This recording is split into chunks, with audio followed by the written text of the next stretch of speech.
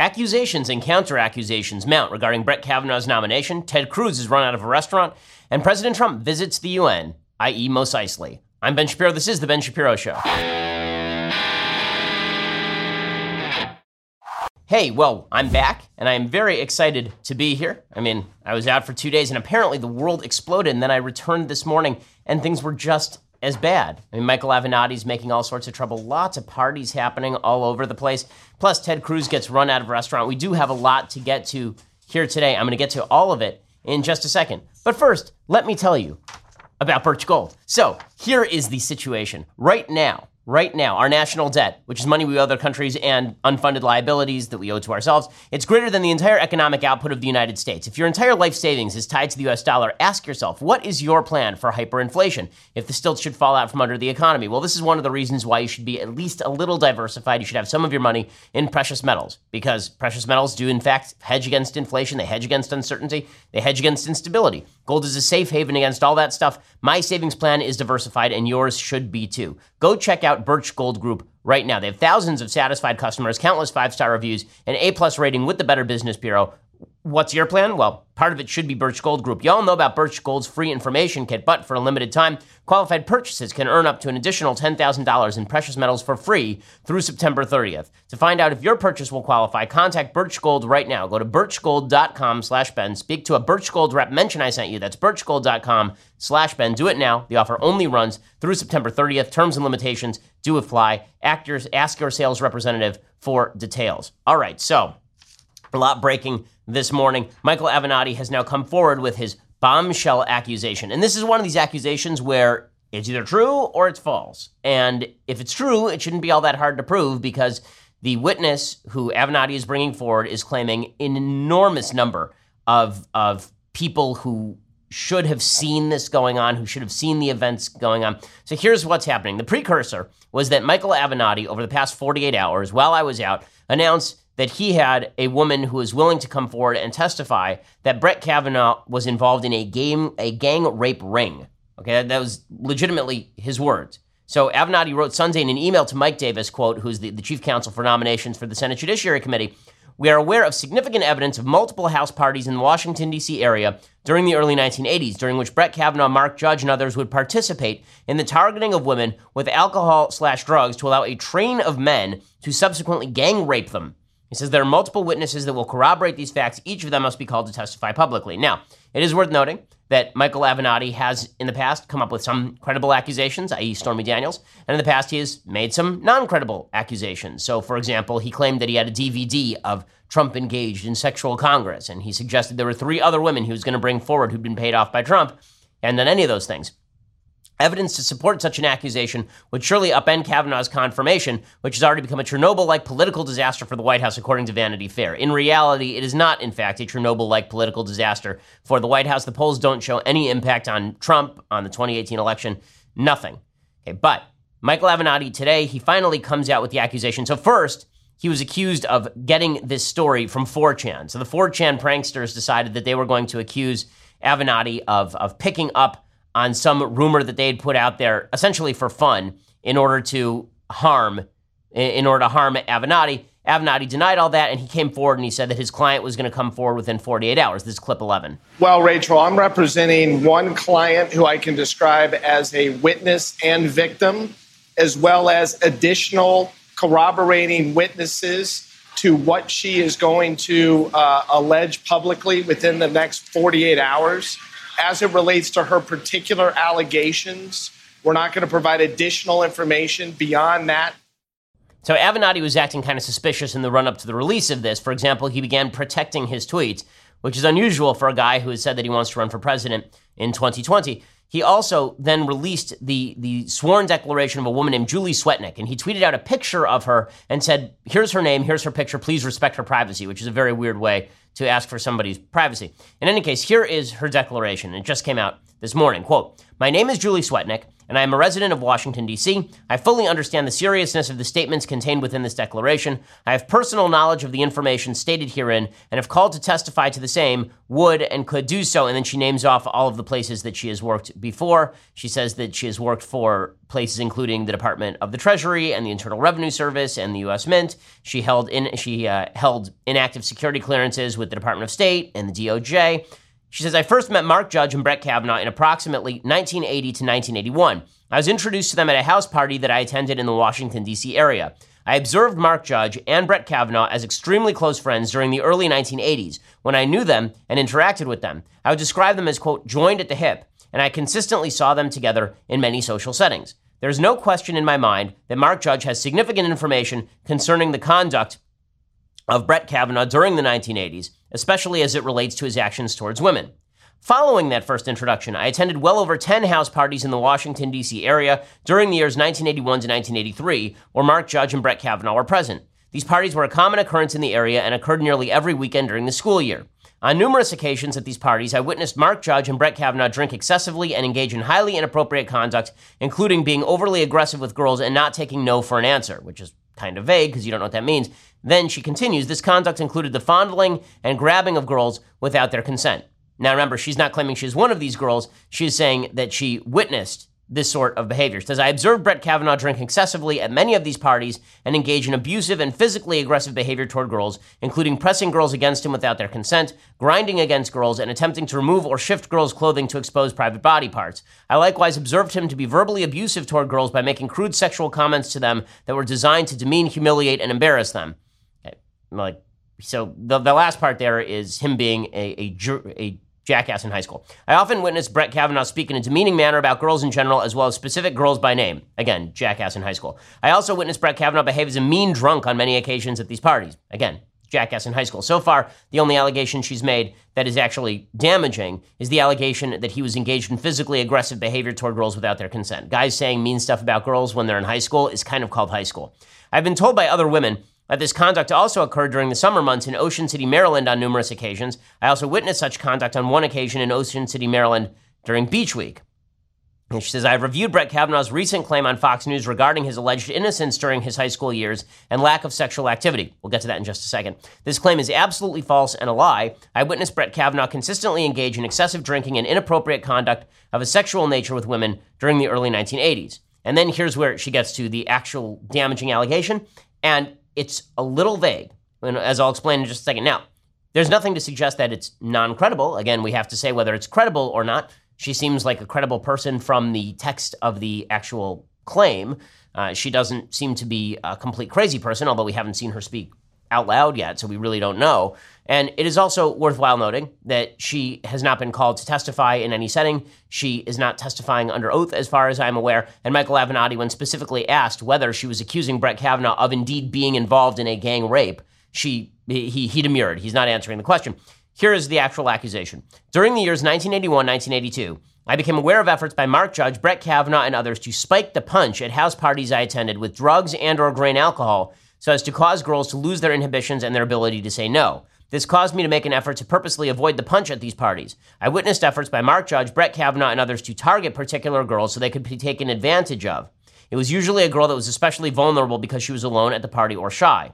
I also witnessed efforts by Mark Judge, Brett Kavanaugh, and others to cause girls to become inebriated or disoriented so they could then be gang raped, this is an actual accusation, in a side room or bedroom by a train of numerous boys. I have a firm recollection of seeing boys lined up outside rooms at many of these parties, waiting for their turn with a girl inside the room. These boys included Mark Judge and Brett Kavanaugh. So now she's saying that she knows that there was a gang rape train going on, and the line included Mark Judge and Brett Kavanaugh. So that's an actual accusation. In approximately 1982, I became the victim of one of these gang or train rapes where Mark Judge and Brett Kavanaugh were present. Now, here's where it gets vague. It's not clear whether she is saying that they were involved in the gang rape or train, or whether they were just at the party, like she was also at the party, so there were people at the party, apparently. Shortly after the incident, I shared what had transpired with at least two other people. During the incident, I was incapacitated without my consent and unable to fight off the boys raping me. I believe I was drugged using Quaaludes or something similar placed in what I was drinking. So obviously, a pretty terrible story. I'm aware of other witnesses that can attest to the truthfulness of each of the statements above.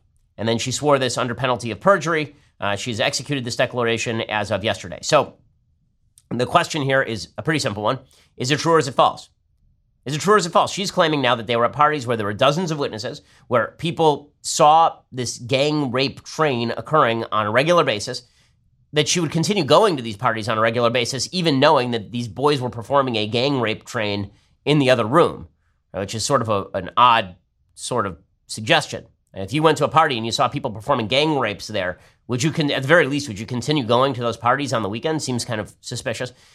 The fact that she went to Michael Avenatti to reveal this particular scenario is also suspicious. Bottom line is, we're going to need more evidence on this. We're going to need some corroborating details. We're going to need to know what the weekends were. We're going to need to know who else was there. She says that she's aware of other witnesses that can attest to the truthfulness of each of the statements above. Who are these other witnesses? We just don't know at this point. We have no idea. So all of this is brand new. We don't have any of the details as of yet. It's not clear. Now, one of the things that's happening here is that Democrats and folks on the left are jumping on Brett Kavanaugh's interview on Fox News last night to claim that Brett Kavanaugh actually was claiming that he is clean as the driven snow, pure as the driven snow, and therefore, if they can find evidence that he went to parties and was drinking, then he is therefore a liar and ought not sit on the Supreme Court. It's this big straw man that's being set up against Brett Kavanaugh. So here's what Brett Kavanaugh actually said. He was on Martha McCallum's show. And he talked about his experiences in high school, and here's what he had to say. We're talking about an allegation of sexual assault. I've never sexually assaulted anyone. I did not have sexual intercourse or anything close to sexual intercourse in high school or for many years thereafter. And the girls from the schools I went to and I were friends. So you're saying that through all these years that are in question, you were a virgin? That's correct. Never had sexual intercourse with anyone in high school? Correct. And through what years in college, since we're probing into your personal life here? Many years after. I'll leave it at that. Many years after. Okay, so number one, it's kind of absurd that he's now on TV having to brag about whether he was a virgin in high school. Now, as somebody who thinks that there's nothing wrong with being a virgin in high school or all the way until marriage, I don't have much of a problem with folks saying this, but this is what our political discourse has now come to based on unverified allegations. We're going to get to the unverified nature of Christine Blasey Ford's allegations in just a second.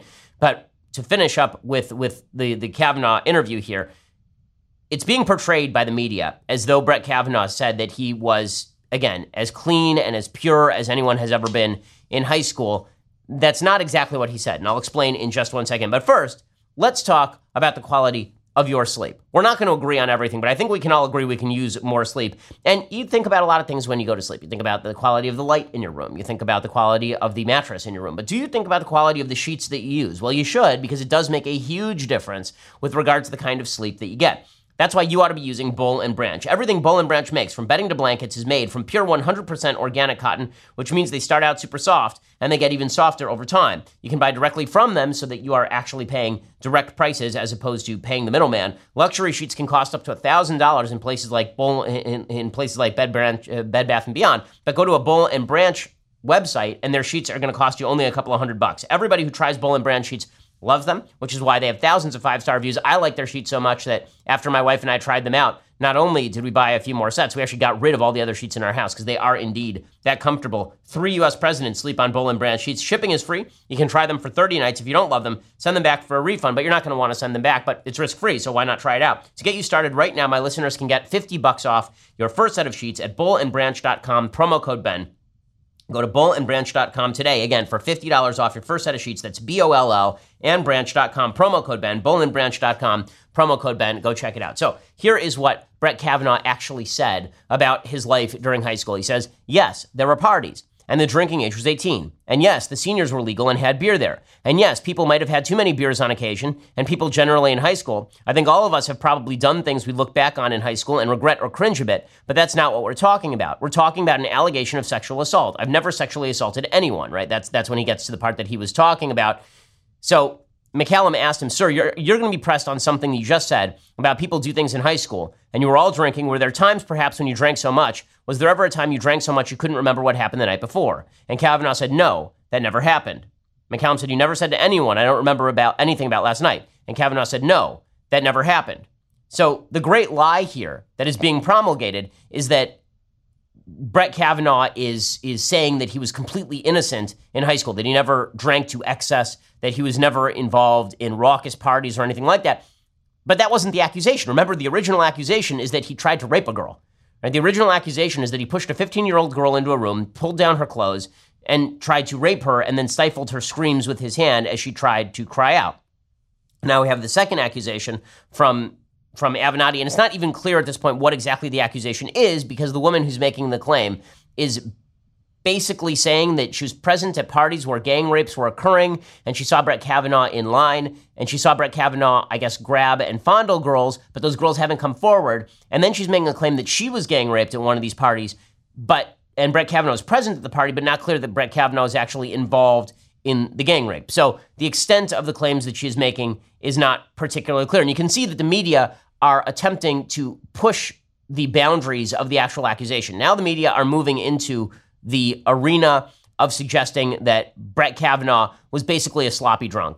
That's the new accusation against him is that he was a sloppy drunk. So they're going to claim that he was a sexual assaulter, and if they can't prove that, they're going to claim that he was a sloppy drunk, and therefore, if he was a sloppy drunk and he lied about it, he shouldn't sit on the Supreme Court. So we're seeing a sort of mission creep with regard to what Democrats are claiming about him, depending on how seriously they end up taking Michael Avenatti's suggestions. Okay, so speaking of that, the Washington Post has a long piece today about Kavanaugh's quote-unquote choir boy image. Now, again, I'm not sure what makes people think that Brett Kavanaugh has claimed for himself a choir boy image. As I just read to you from the transcript of McCallum's show, he is not claiming that he had a choir boy image, right? He is saying that he was drinking to excess at parties. But the Washington Post has a long piece today, an investigative piece about Brett Kavanaugh drank a lot. Okay, drinking a lot in high school, if that were a crime, 90% of the American public would be ineligible for any government job. Really. I mean, the amount of drinking that goes on in high schools across America is exorbitant. It's exorbitant. But the Washington Post has this long piece today. They say on Monday night, Supreme Court nominee Brett Kavanaugh said in a nationally televised interview that in his younger years, he was focused on sports, academics, and service projects, but it was his comments about drinking that rankled some Yale University classmates, prompting them to speak out for the first time. Liz Swisher, who described herself as a friend of Kavanaugh in college, said she was shocked that in an interview focused largely on his high school years and allegations of sexual misconduct, he strongly denied drinking to the point of blacking out. Brett was a sloppy drunk, and I know because I drank with him. I watched him drink more than a lot of people. He'd end up slurring his words and stumbling, said Swisher, a Democrat and chief of the Gynecological Oncology Division at the University of Washington School of Medicine. There's no medical way I can say that he was blacked out, but it's not credible for him to say he has had no memory lapses in the nights that he drank to excess. Well, but I don't understand what that means. Like, he said that he wasn't a blackout drunk, and then he says that he remembered what went on. That's completely subjective. I'm not sure exactly how you would claim that he had memory lapses when he claims he didn't have memory lapses. Lynn Brooks, who like Swisher was a college roommate of one of the two women now accusing Kavanaugh of misconduct, said the nominee's comments on Fox did not match the classmate she remembered. He's trying to paint himself as some sort of choir boy, said Brooks, a Republican and former pharmaceutical executive who recalled an encounter with a drunken Kavanaugh at a frat event. You can't lie your way onto the Supreme Court, and with that statement out, he's gone too far. It's about the integrity of that institution. So now the accusation made by the Washington Post and made by these women is that if Brett Kavanaugh looked too clean in that interview, then he shouldn't be on the Supreme Court. So it's no longer sexual assault. It's Brett Kavanaugh looked like a choir boy in that interview, and he wasn't a choir boy back when he was in high school and college. But as I say, in the interview, he said that he went to parties where too much drinking occurred. And he says he got drunk. So I don't know what exactly the accusation is. So now they are trying to basically say that he perjured himself on the basis of all of this. That he perjured himself on the basis of, did you get drunk in high school? That's not going to cut it. It's just not going to cut it. And then meanwhile, there's another allegation that they've brought forth, the Democrats have brought forth, and it is indeed an extraordinarily weak allegation. Okay, it's an allegation from the New Yorker. This broke Sunday afternoon. There's an allegation from Ronan Farrow and Jane Mayer over at the New Yorker, and this allegation is basically a nothing. Okay, the claim dates to the 1983-1984 academic school year when Kavanaugh was a freshman at Yale University. According to the New Yorker, the offices of at least 4 Democratic senators have received information about the allegation. At least 2 began investigating it. Senior Republican staffers learned about the allegations last week. The woman at the center of the story is a woman named Deborah Ramirez. She has consistently refused to testify under oath. She's not testifying under oath. She's made clear that she's not testifying under oath. In fact, her own attorney said that she would probably not be testifying under oath. Right? She said her own attorney said that she wasn't convinced of the veracity of her own memories with regard to this particular accusation. This is clip 7. Here's her attorney explaining that she didn't even know whether her own memory of the situation was true, and yet we're supposed to take it seriously. With that passage of time, she went through those memories, and there were some things that she believed were probably true, but she didn't disclose those because she wasn't completely convinced of their accuracy. So that's the only reason why she did the work with the attorney and spent the 6 days to make sure that that information she did put forward was indeed accurate. So, in other words, she didn't remember, and then she talked to her attorneys for 6 days and Democratic staffers for 6 days, and then she came forward. A lot of problems with this particular story. Even Ronan Farrow seems uncomfortable that he ran this story in the first place. The woman at the center of that story is a woman named Deborah Ramirez. She's 53. She attended Yale with Kavanaugh. She studied sociology and psychology. The New Yorker contacted Ramirez after learning of her possible involvement in an incident involving Kavanaugh. How did they hear about that? Well, they heard about it from Democrats. And the Democrats referred this woman to the New Yorker. The New Yorker ran with the story. It says, quote, after 6 days of carefully assessing her memories and consulting with her attorney, Ramirez says she felt confident enough of her recollections to say that she remembers Kavanaugh had exposed himself at a drunken dorm party, thrust his genitals in her face, and caused her to touch it without her consent as she pushed it away. And then she says she wants an FBI investigation but won't testify under oath. And Kavanaugh, of course, completely denies the allegation. And a bunch of witnesses say that they don't know what exactly she is talking about. So this allegation is, again, really weak as well. The allegations that have been put forth are unverified. This latest allegation from Avenatti, we're going to have to see whether anybody comes forward to verify it. But right now, all of this looks just like, it looks weak. I got to be honest with you. It looks weak. I don't trust Avenatti. This woman coming forward has not brought any other witnesses or corroborating details, so we're going to have to find out about that. And the fact that all of this is being conjured out of thin air by Democrats makes me a little suspicious of all this. Speaking of which, we're going to show you in 1 second all of the reactions of the political players to all of this. We're going to get to that, and we're going to get to the big hearing that's supposed to happen tomorrow on Capitol Hill if Christine Blasey Ford decides to show up. But first, let's talk about your investment strategy. Robinhood is an investing app that lets you buy and sell stocks, ETFs, options, and cryptos, all commission-free. They strive to make financial services work for everyone, not just for wealthy folks. It's simple and intuitive. It's a clear design with clear data presented in an easy-to-digest way. Folks in our office have tried the Robinhood app. They say that it really looks good. I mean, I've looked at it as well, and it is a very clean-looking app. It does make trading extraordinarily easy and provides you information at the click of a button, touch of a finger. Their cost fee, their structure fee, is pretty great. Other brokerages charge up to $10 for every trade, but Robinhood doesn't charge commission fees. You can trade the stocks and keep all of your profits.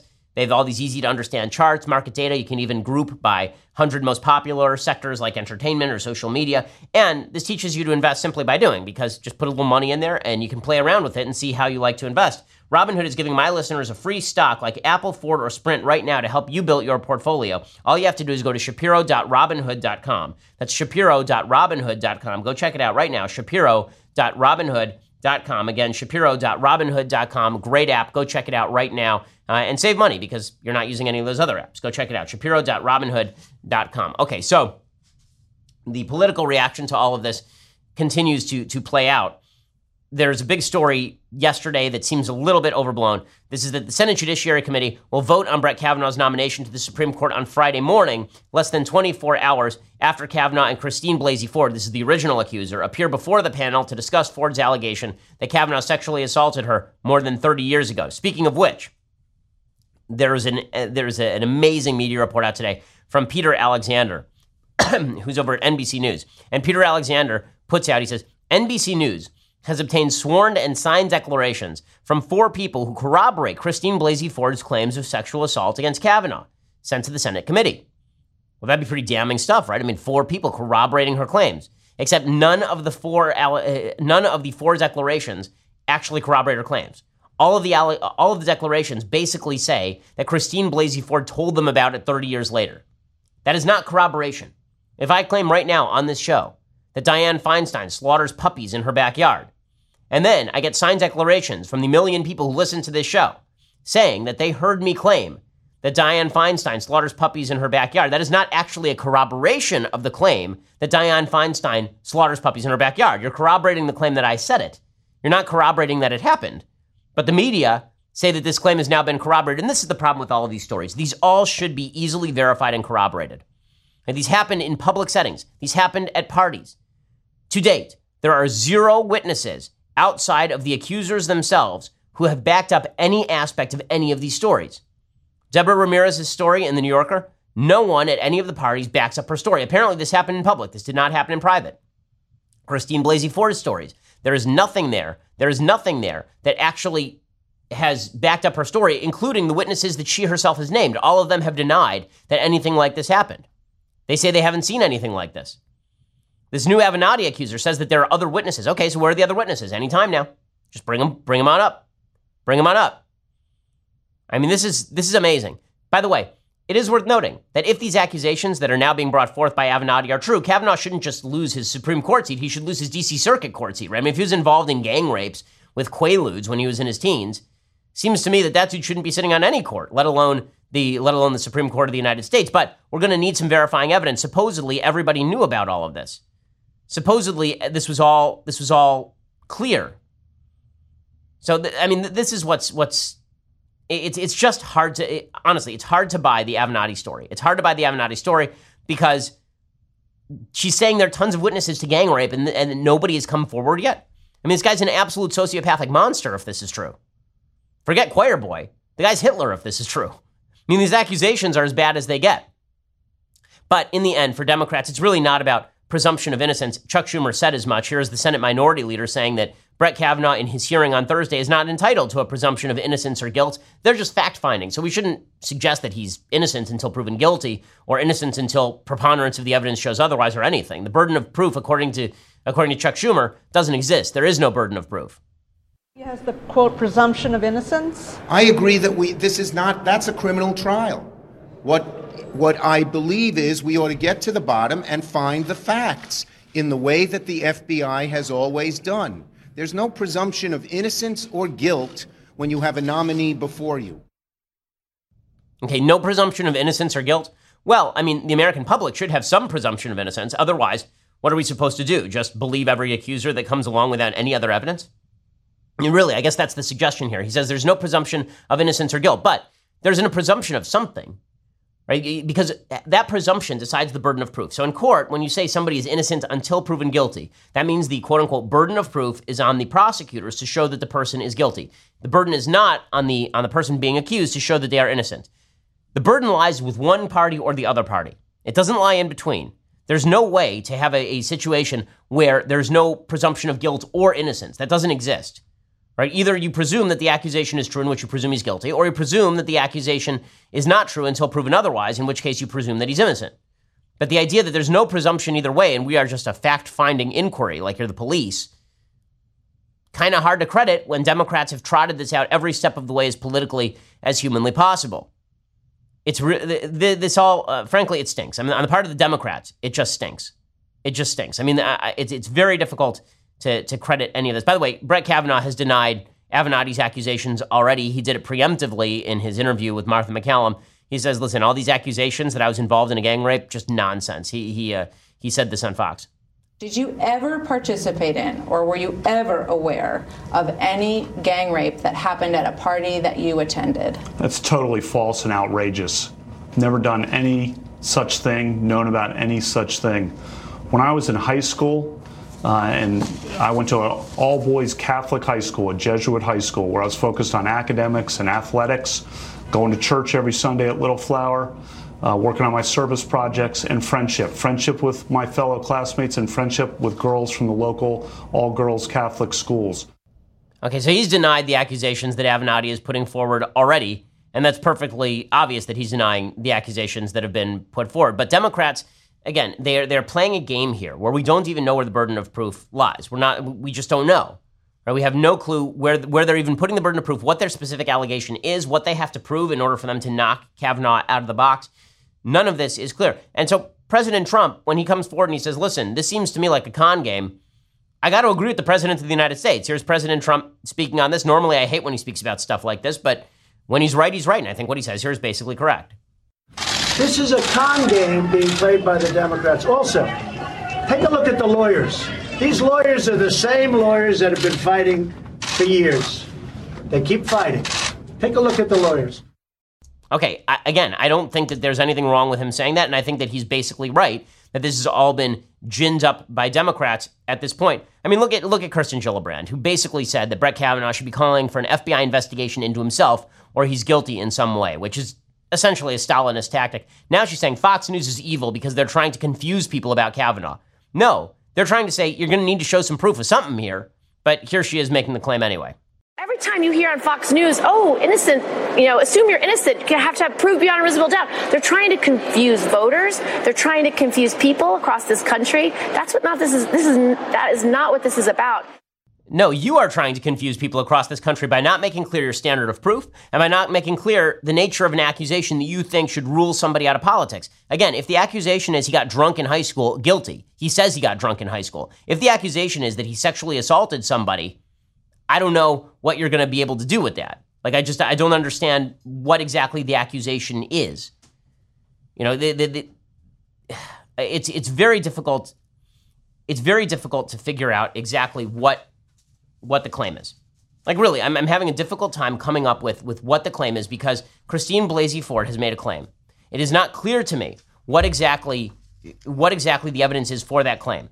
Is it enough to claim that he grabbed a girl and pushed her on a bed and she screamed, he put a hand over her mouth? Yes. Obviously, that'd be enough to rule him out. Would it be enough to claim he was part of a gang rape train? Yes. Is it enough to claim he was drunk in high school? No.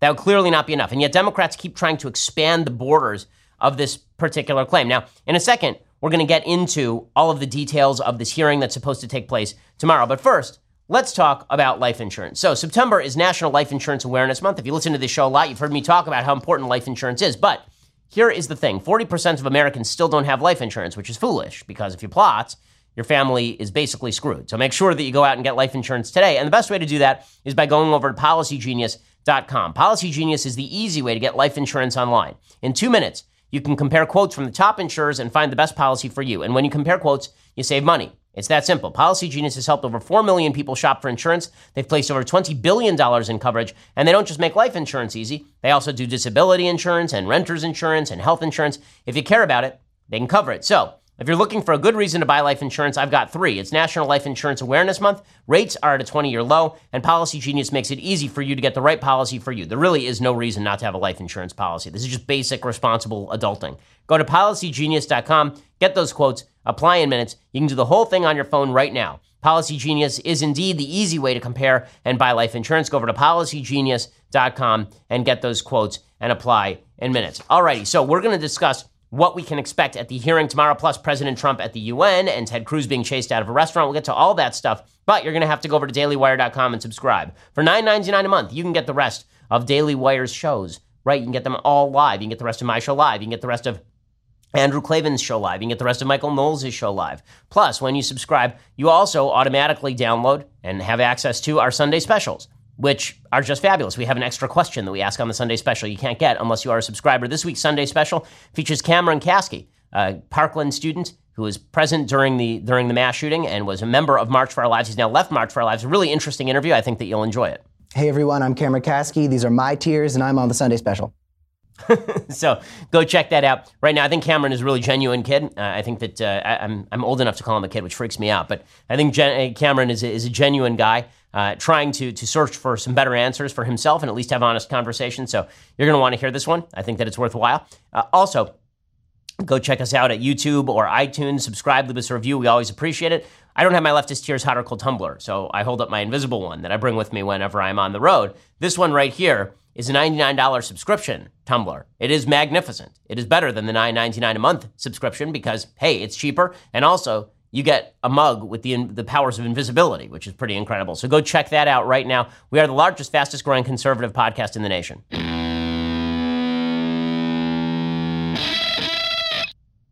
So here is the latest on the hearing that's supposed to take place on Thursday. Democrats keep trying to push off these hearings, keep trying to prevent anybody from actually testifying.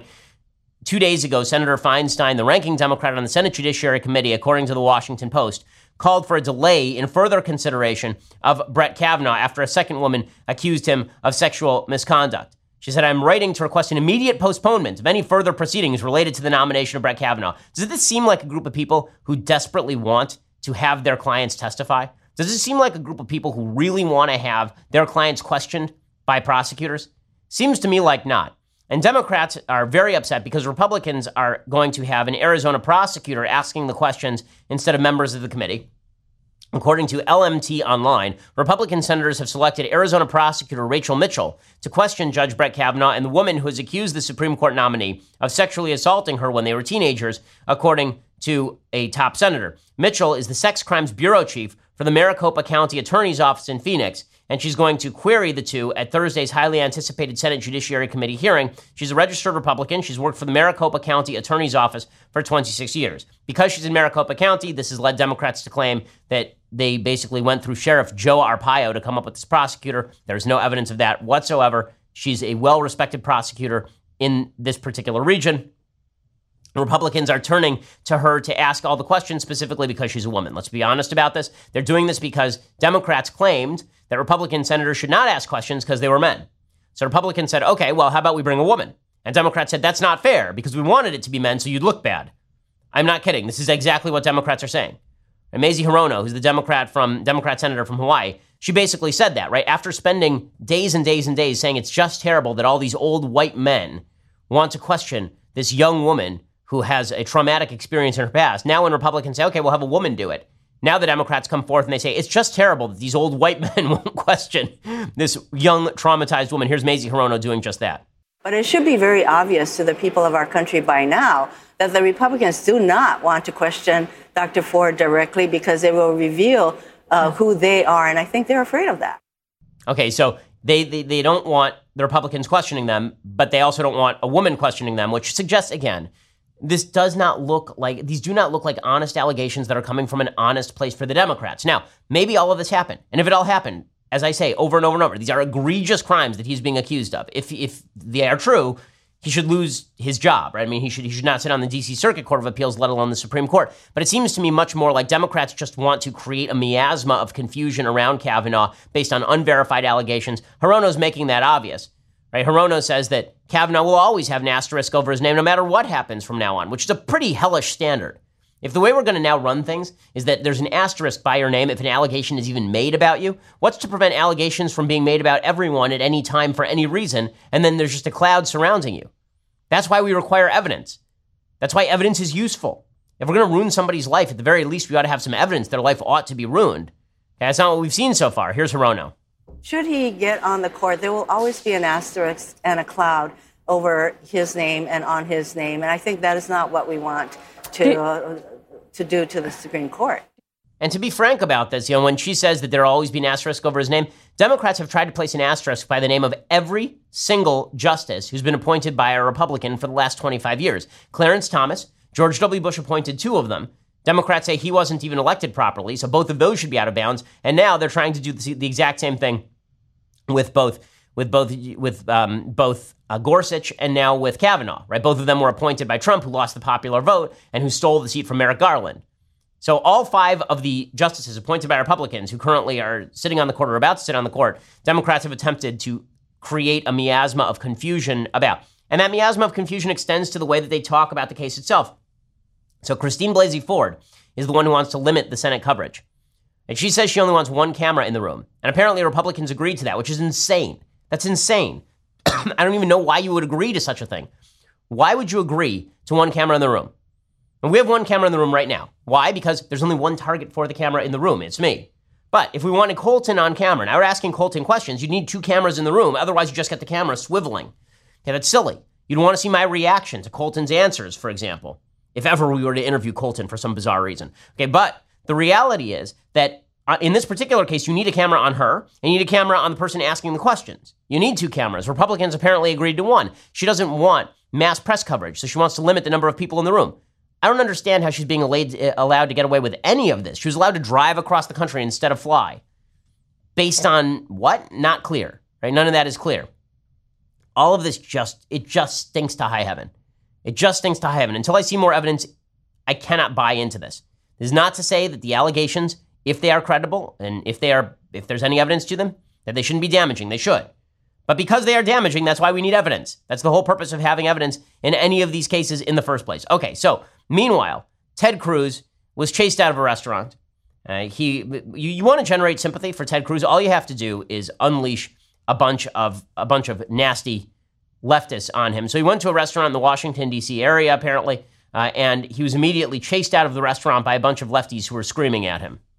We believe survivors. We believe survivors. We believe survivors. We believe survivors. Beto is way hotter than you do. We believe survivors. We believe survivors. We believe survivors. God bless you. Excuse me. Let my wife through. We believe survivors. Okay, so he's there with his wife, and they're not letting his wife through, and they're trying to impede her path. Just really classy folks. These folks are just classy. This is smash racism, DC, because obviously this has to do with racism for some odd reason that nobody knows. So there are a bunch of videos around this. Apparently, one shows a woman who identified herself as a constituent and a survivor of sexual assault said, "I'd love to talk with you about Brett Kavanaugh. I'm a constituent, love to know what your vote is going to be. I know you're very close friends with Mr. Kavanaugh. Do you believe survivors, sir?" Again, this is such a stupid question. Do you believe survivors? I believe survivors when there's evidence to back their case. I'm not saying I don't believe survivors when there's not evidence, but I don't have enough evidence to say I fully believe them. I can say I find their account credible, but I can't say I fully believe every detail of that account without any corroborative evidence from 30 years ago. I can't do that. Okay, because it's a leading question. It's a circular question. Do you believe survivors assumes the truth of the accusation?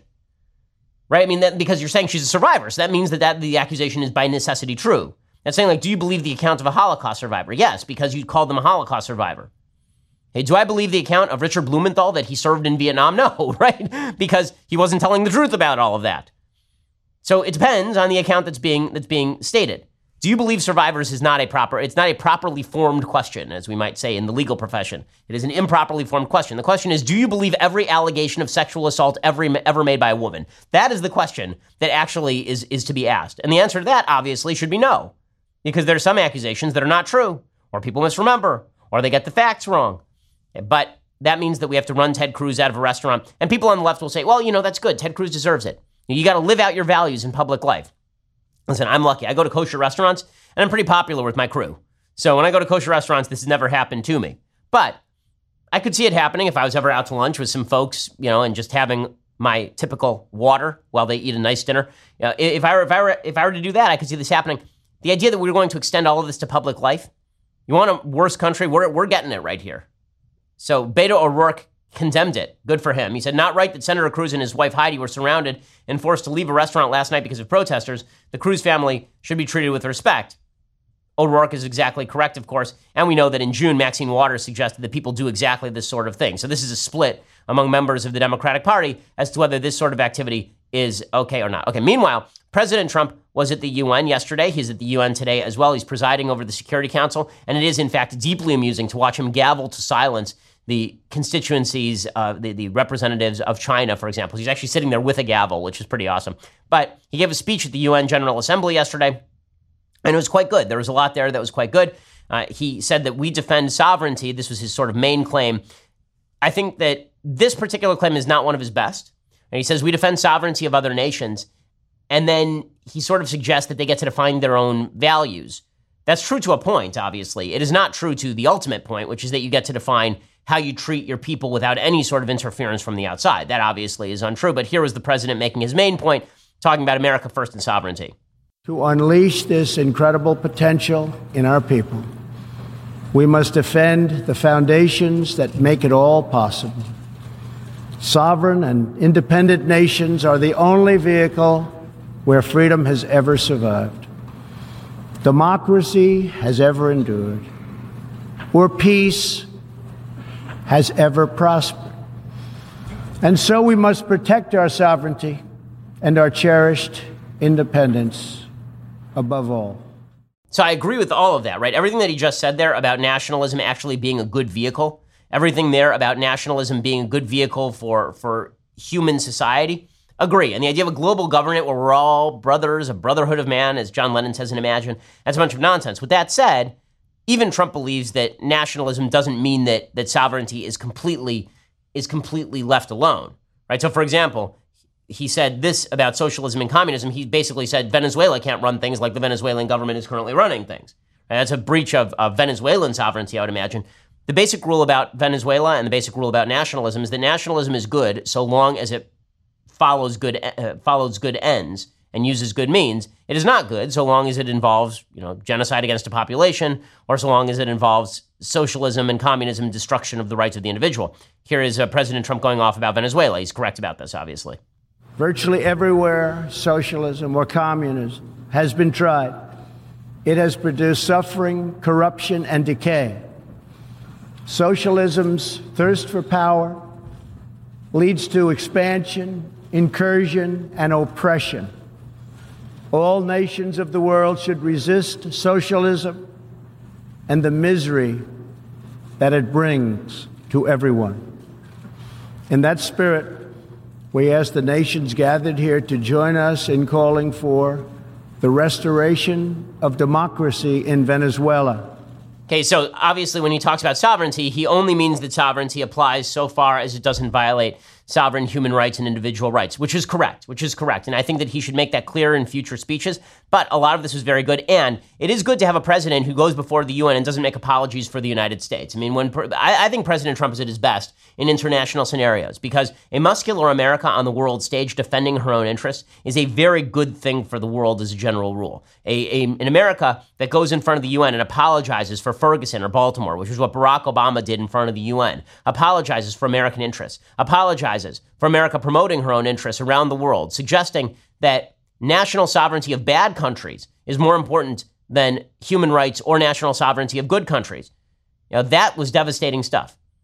And I know there are a lot of people who say, oh, well, President Trump went there and he got laughed at by the international community. Why do you care if a second-rate dictator is laughing at you, so long as we're taking action to stop the second-rate dictator? I would much prefer that the second-rate radical Islamic dictators of Iran laugh at President Trump and feel it in their pocketbook than that they smile at President Obama and enrich themselves on the back of their own people and then use all of that money to fund terrorism. So President Trump, I thought, did a just fine job at the UN in the General Assembly yesterday. The way that he talked about Israel and Iran, I thought was just terrific. Here's what the president said with regard to Iran. It's very different language than President Obama was using just a couple of years ago. This year, we also took another significant step forward in the Middle East in recognition of every sovereign state to determine its own capital. I moved the U.S. Embassy in Israel to Jerusalem. The United States is committed to a future of peace and stability in the region, including peace between the Israelis and the Palestinians. That aim is advanced, not harmed, by acknowledging the obvious facts.